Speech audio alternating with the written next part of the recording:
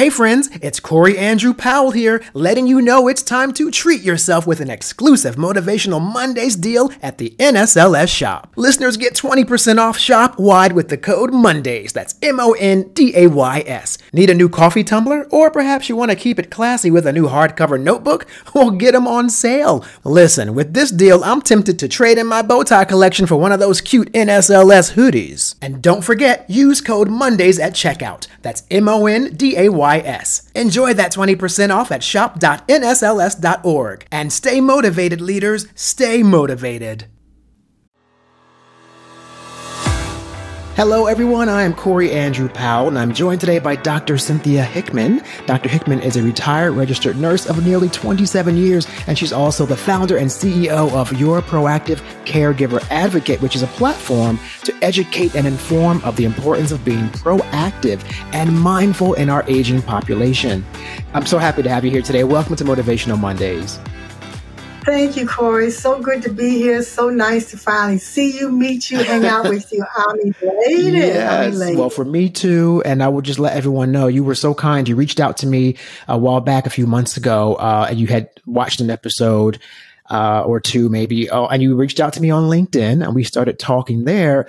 And when I saw that you were, I guess, an expert on how to start caring for an aging population, at that time, my family and I were going through two very difficult times with that exact thing. It was, so I was like, okay, I want to have this conversation, but I probably am too emotional at that, at that time. So yeah, so here we are now. And so just to begin, I want to let everyone know, as I mentioned, you did leave a career, after 27 years as a registered, was it an acute care cardiologist? Correct. Cardiologist nurse.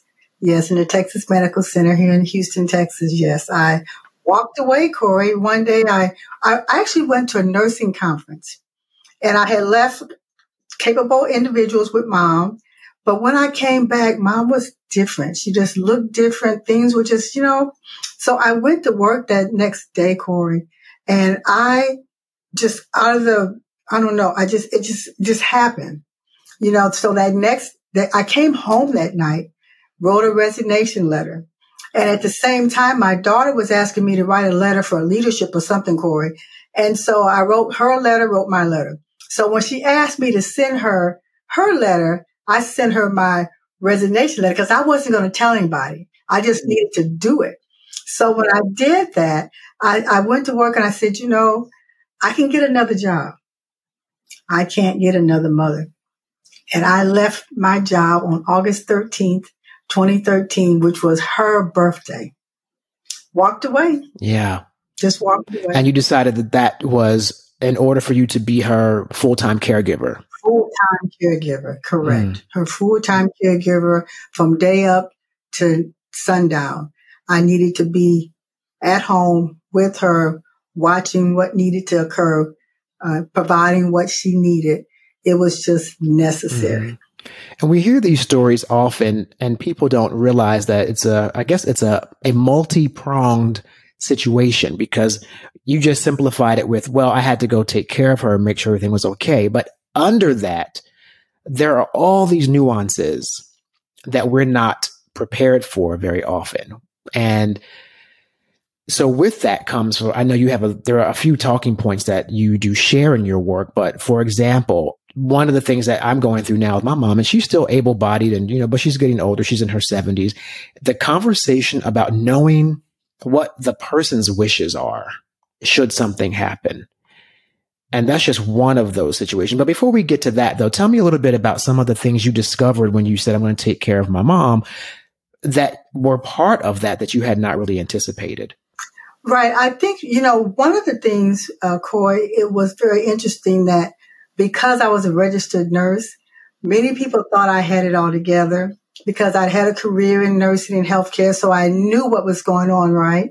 So working in the hospital with a lot of support, the first thing that was very strange and different and hard for me was I could no longer push the call button and say, hey, you all come help me. It was me, myself, and I, and of course, my hubby. So when you don't have all the support that you had when you're working in a healthcare environment, and it's now you don't have supplies, you don't have all these different things that you can go to the closet and get for someone you're caring for in the hospital. You now have to get it going in the environment that you're in. So the first challenge was really trying to figure out what it is I needed at the time. Because when you hear the word proactive, and that's why I coined myself, my brand is your proactive caregiver advocate, is because we can't go get something in the thick of things. So we have to anticipate. And that was the blessing of being a nurse. We learned how to pay attention subjectively and objectively. So we saw things coming. That was the advantage. Now, all things didn't work out the way I would have liked, but I had that mindset. So it's important to have a mindset of what if. What do you need and what if? And people don't typically have that mindset. And one of the things that I tell people when I speak around, I say to you, have you taken the blinders off? What do I mean by that? If I'm 40, mom's probably 60, if not 70. And what have you observed in the process of watching our parents grow old? What are we thinking? We're not. We're just going through life because that's what we do. And then what happens is when something just hits us, we're lost. So when I say take the blinders off, I'm asking you to look at first your situation. I'm even asking you to look at your genetic makeup. Because, for example, if you have chronic diseases in your family, they may come your way. So have you prepared for that? And what are you doing to get ready for that? So taking the blinders off means looking at your aging parents, seeing what's happening with them, seeing what might happen, see what has occurred already, and what that outcome has been. And how are you going to navigate that situation? Yeah, that is such great advice because you raise a great point. We're always just going and going, and it's a very fast-paced society, even more so now because of technology. Everything is instant gratification, and no one's really stopping to even realize, wait, I'm older, so that means mom is clearly older. We're not even stopping. And you're right, it wasn't for me until we were faced with my grandfather getting ill, and God bless him, he was like 91 when it happened and still capable minded, but just the body was failing. But that triggered me saying, well, wait, if he was that age, my mom is like right getting up there and then I'm right under there. So it wasn't like it was just one layer. I had to think about what am I doing to make sure I'm around to take care of my mom? Am I making the right choices to be healthy as much as I can? So much to think of that I had not thought of before. Well, I'm glad you thought of it because a lot of people don't until, like you're saying, it's in your face and now you have to. And it's really a different mindset when it pops in your face and you have to. You know, you get angry, you get frustrated, you get annoyed because now you have to. But if you think in the proactive perspective, then you can kind of anticipate some of the things that could occur. You know, some of the things that could occur where you can kind of be on top of things. And one of the things I say all the time is our parents are private. You know, my mom was from that era where they didn't talk and everything's hidden and they don't want you to know what's going on. And then if they crash and burn, now you're stuck with. So it becomes a dinner table kind of thing. Hey, Mom, what you want to do? You want to be burned or you want to be buried? Right. You know, you say it jokingly, but in the back of your mind, you're really saying, I'm having these conversations because I kind of need to have these conversations. Who's your banker? Where's your birth certificate? Hey, was Daddy in the military? Do you have his military discharge papers? Because you need those in case of death. So you kind of start playing these games where they may not know that you're really policing them, but you are because these are very important. And these are the things I learned, Corey, which is how I wrote that second book, because a lot of things that my mom had in place, you know, was so helpful, but a lot of people don't have things in place. And you just end up in that rat race of so much stress. Yeah. Oh, a dear friend of mine lost his mother last year. And I remember I would call him to check on him. We'd have these great conversations. And he'd tell me about how he had to ask his mother exactly about where papers were located for example, which seems very mundane, but when something happens and you can't ask her, you might tear the house up trying to find her last will or her last wishes or whatever it may be. And so he said, he had to sit down and have the conversation with her. And towards that stage in her life, she was really comfortable with like, okay, boy, let me tell you how we're going to do it. This is because she knew she was on her way out. And together, they collectively came to that strategy. So I will tell you that it triggered me to have that conversation with my mom. And I have to tell you that I thought of you. Oh my goodness. I'm going to tell you, because I had not had these thoughts really until you reached out to me and I began to read about your bio and who you were and what you did. And at that point, my family was just starting to kind of go through these things, but I don't know if I would have been so conscious of it. You were one of those inspirations that said, I better go ask some questions. Oh, Corey, thank you. But you're right. And we don't think about it. It's not a bad thing, a good thing. It's just a thing that it's sort of like, it's interesting because we all know, Corey, we're pilgrims passing through and none of us are going to get out of here alive. Right. Like, it's not exclusive. Right.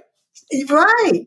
So, it's sort of like it's people are scared to talk about death or the what if or what happens. And that what keeps people from not having those conversations because who wants to talk about I'm going to be stage left out of here? We don't. Yeah. But I think that we're at a stage, if the pandemic didn't show us anything, Corey, it should have showed us that we need to pay attention and start doing the things that are important to ourselves and our family. Mm-hmm. Yeah. It's even prompted me now as I was speaking to you before we began recording, I shared that I'm in a new home that my partner and I purchased. But even in that planning, we planned into that. Well, my mother may have to come live with us at some point. She's doing great now, but she may have to come live with us. So therefore, I'm not going to get a house with a second floor. I want everything on one level. I'm not getting any younger, so my knees might not be able to handle stairs in 20 years. Absolutely. Right? And so you begin to think about things very differently for sort of like your long haul or your end game, if you will. But you had your first book, though. Your first book, was that one basically about the story of you taking care of your mother? And I think that was the one called From the Lens of Daughter, Nurse, and Caregiver. Yeah, The Journey of Duty and Honor. That one was from the journey of taking care of my mom. And I actually wanted her to be a part of that book, Corey. And every time I started it, I couldn't get going. And of course, after she died, I found out, got in my ear, I couldn't write it until the end of the story had occurred. And then I wrote it backwards. I had to write the most difficult part of it first in order to get to the fun part so people can know a caregiving journey was arduous at times, but there was fun in it. And Mom did crazy things, while she was with us. And I shared a story when I was working on my PhD. My mother was an educator and I worked real hard to keep her fine motor skills, gross motor skills, vision intact. So I gave her my chapter 3 when I was working on my dissertation with a red pen. It's actually in the book. Oh, goodness. She must have had a field day. When she got done with that chapter, I said, and I thought it was so good. And I made sure I had everything correct. When she got done with that chapter, Corey, I said, Mom, thanks. You won't get another chapter. Exactly. As we call it, she bled all over the paper, honey. Oh, my goodness. Yeah. But it was one of those things where I was trying to do things that add her in it. But because God didn't want it that way, I wrote it after she passed, which was the way that helped me grieve because I was her caregiver. I was her advocate for the business side as well as the medical side. I didn't have time to grieve.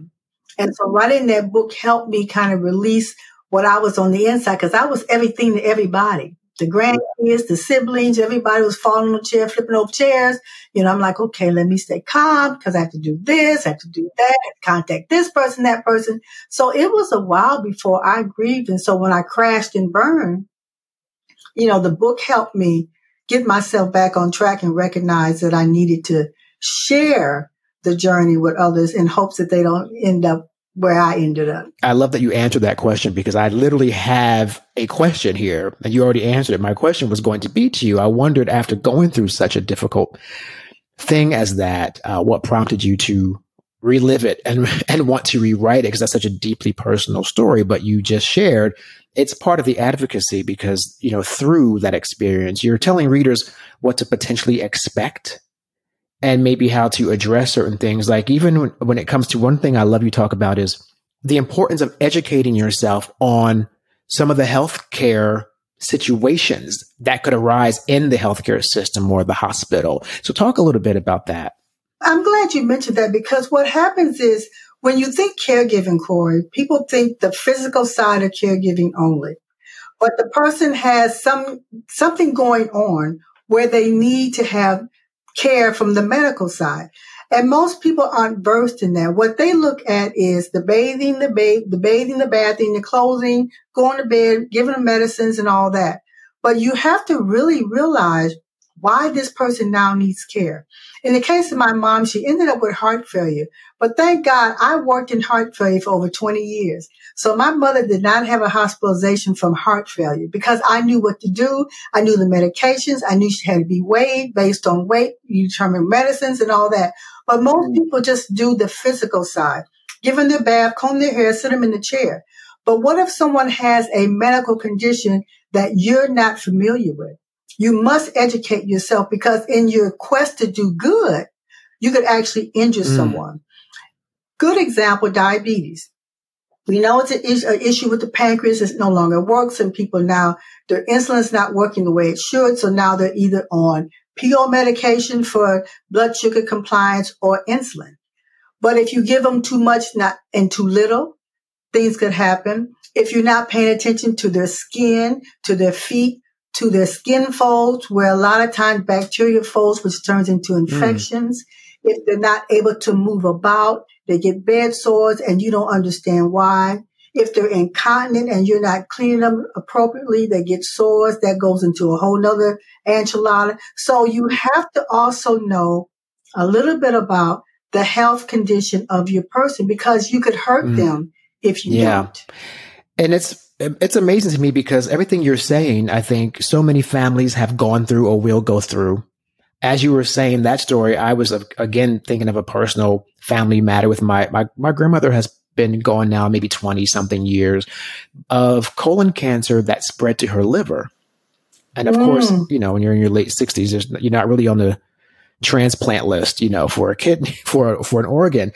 But the way we realized something was wrong was because my mother would go over there a lot. And then she one day noticed, she said, she noticed that my grandmother's eyes were not clear. They were yellow. Yeah. Absolutely. That's where it began. And she said, your eyes don't look clear, Mom. What's going on? And she said, no, I'm fine. And she said, no, I'm not saying how you feel. You don't look right. And my mom really then paid closer attention and she noticed a protrusion in the lower belly. And she said, Mom, what is this? Because we thought she was going to the hospital a lot, like normal. She was supposedly going, and she was, but somehow doctors didn't notice. And my grandmother said, "Oh, that's from having 5 children." My mom's like, "Yeah, you had us like 40 years ago, though. There's no, there's no baby right. Like anymore. There's no way that's." But like to your point earlier, the older generation, "Oh, I'm fine. No, everything's okay." And so you really have to look after the elders in many cases because they are from a different time. They don't want to talk about it. So long story short, it ended up being that protrusion was liver that had been inflamed and enlarged because it had cancer. So if you get nothing else from this, everyone who's listening and watching and taking Dr. Hickman's advice, just pay attention. And you pay attention and don't let your elders all the time know that you're paying attention because I promise you, they act differently when you're staring. So in nursing, we learn subjective and objective observations. So subjective observation would be like you're saying, Granny, how you feeling today? And they'll give you some song and dance, and if they might say they're feeling fine, but like you said with your grandma, something looks different. Your eyes are yellow, something. So you're subjectively hearing what they're saying, but you're observing that might not truly be the case. And so you have to act on that behavior because if you don't, you don't want people to have consequences and complications of things that you can possibly avoid. Yeah. So the healthcare aspect is very important. And so I stress with listeners all the time, please know a little bit about what's happening with your care recipient. because otherwise you could harm them and you not even know it. Yeah. And is that something that you cover? So your second book that you referenced a few minutes ago, the first one, of course, was your experience, the 20 years of caring for your mother. But then your second book is more of a resource guide. So tell me about that one. Yes. So the second one really talks about the importance of having tangible information. You know, we're technology savvy now, right? But if your computer die, you drop your phone in the toilet. Now, Right. So it's very important to have tangible information, from important phone numbers that might be in your phone, but who else is going to know about what's in your phone? So in Mom's case, I had a list of phone numbers in her room on her door. So everybody had access to phone numbers that were important, her doctors, her hospitalization, and so on. So family members that were close, family members that were far. So that was important. Vital statistics. You need to know social security numbers. You need to know date of birth. You need to know all those things if you have to operate in their stead. And again, it needs to be tangible, because original documents is what people want. They don't want it on your phone. They don't want it scanned in because they won't accept it. You know, so that's important. Banking information, Corey, financial information, because if you have to operate financially for someone, and if you're not on their bank statement as a beneficiary, you won't have access to the information. So beneficiaries on documents are very, very important. So that's really, really key. And then your social support systems. Know who your tribe is. And it may not be the older daughter, brother, son all the time. Sometimes you have to look past who's the oldest, and although they might try to pull that age game on you, but they may not be able, for example, to take mom off the ventilator. Right. You know, they may not have that mindset. And so when you talked earlier about important documents, which is in that black book, know your family's wishes. It eliminates the fussing and the squabbling that siblings and other family members do. So know what they want and ask that early. And some people are offended, but other people really, who wants to be plugged up forever? Who wants every tube in every part of the body? People don't want that, Corey. And allow them to tell you that. Well, you know, again, that's why I know that everything that you were saying is so vital, because literally everything you're saying, I've gone through in the past maybe 8 to 10 months, okay? From the siblings having discussions about things when maybe one of them was caring for the parent and the other ones were not. So now they all come together and they have to figure out what's what. It's definitely... They have to like each other again. Exactly. I was like, okay, this is, you know, it's just people, those are very tumultuous times when, you know, someone passes and then you're trying to figure it out. So currently in the situation too, with I had to make sure that my mother informed the bank. Yes, she had to write a letter to the bank and say, yes, my son is a third party. You can talk to him about everything and anything. Now, I'm an only child, so that has its own dynamic, right? When someone dies, but that's another conversation for another day. You're an orphan. You're going to be an elder orphan. It's a tricky thing, right? Because then you say, well, okay, now me. On top of that, you're compiled with, well, wait a minute, I'm not going to maybe have a Corey if I don't have any kids, or it's a lot of different nuances to go through. But I did wonder, in your case though, are you the eldest of your siblings? I'm not. I'm actually number 3. Okay. I didn't mention this, but Mom lived in Ohio for all of her life. And when she moved to Texas to live with us, it was because she lived in a house with a basement. And that's the other thing I want to mention to you. As your parents get older, what type of environment are they living in? Because safety is so very important. So Mom lived in a house with basements, and the hot water heater, the wash and dry, and all that good stuff is in the basement with bad knees. So, you know, it just wasn't going to work. So we moved her here. But I say that because a lot of times people don't pay attention to even the safety part of where your parents are living. And it's hard for a person to leave their environment. Mom was in Ohio for 50 years, in Toledo for 50 years, taught there, did all that. And the thing of it is, so you have to work a way out where you're not just snatching somebody out of their environment. That's so painful. So she visited Texas back and forth so she can kind of get a feel of it. And then so when she came, it wasn't as stressful. So that's the other thing, safety of the home. Yeah. I mean, like when I tell you that you are, this is crazy because my mama right now, washer and dryer and hot water heater and everything is in the basement. And I literally just called her 2 weeks ago. I'm like, okay, so I know you're doing good, Mom, but we're going to get you like a life alert thing just in case because you go down the stairs a lot and I really would rather you not. But that's where the washer and dryer is. So, I mean, yeah, I'm checking off every box. That's why I say, I know if I'm checking off this many boxes of what you're talking about, the whole population have these concerns. They have to. But Joy, this is the question that I'm trying to put my head around, because even when I ask to speak about this, people don't want to hear it until they're faced with it. And that's so unfortunate because the reality is, like you're saying, you're checking boxes and you've checked boxes, even based on what I might have said to you or you've seen in the past. But how many other people haven't even put the box on the paper yet? Yeah. Yeah. That's the scary part because no one wants to suffer through loss. Is difficult all by itself. And watching someone decline in health is also another sad reality. It happens because there's leaks in our buildings and one day we're going to move out of them. Yeah. But what can we do to make somebody comfortable in that process? We have to know. We have to be okay with understanding however painful it was to be. To watch my mom in the end from being an independent person who was driving her car, went from the cane to the wheelchair, to the walker to the wheelchair, to not being able to get up out of the bed, for me that whole process, I lived it.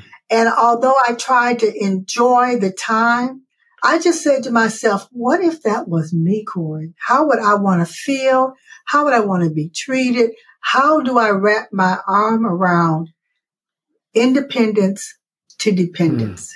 Yeah. In love. Yeah. Thank you so much for joining me today, Dr. Cynthia J. Hickman, founder of Proactive Caregiver Advocate. It's just a great service, and I'm going to get both your books just so we're clear on that. Oh, good God. I kind of need them just to. It's a guide, and I think it's something we all should have as a resource. So I will get them, and I thank you for being here today.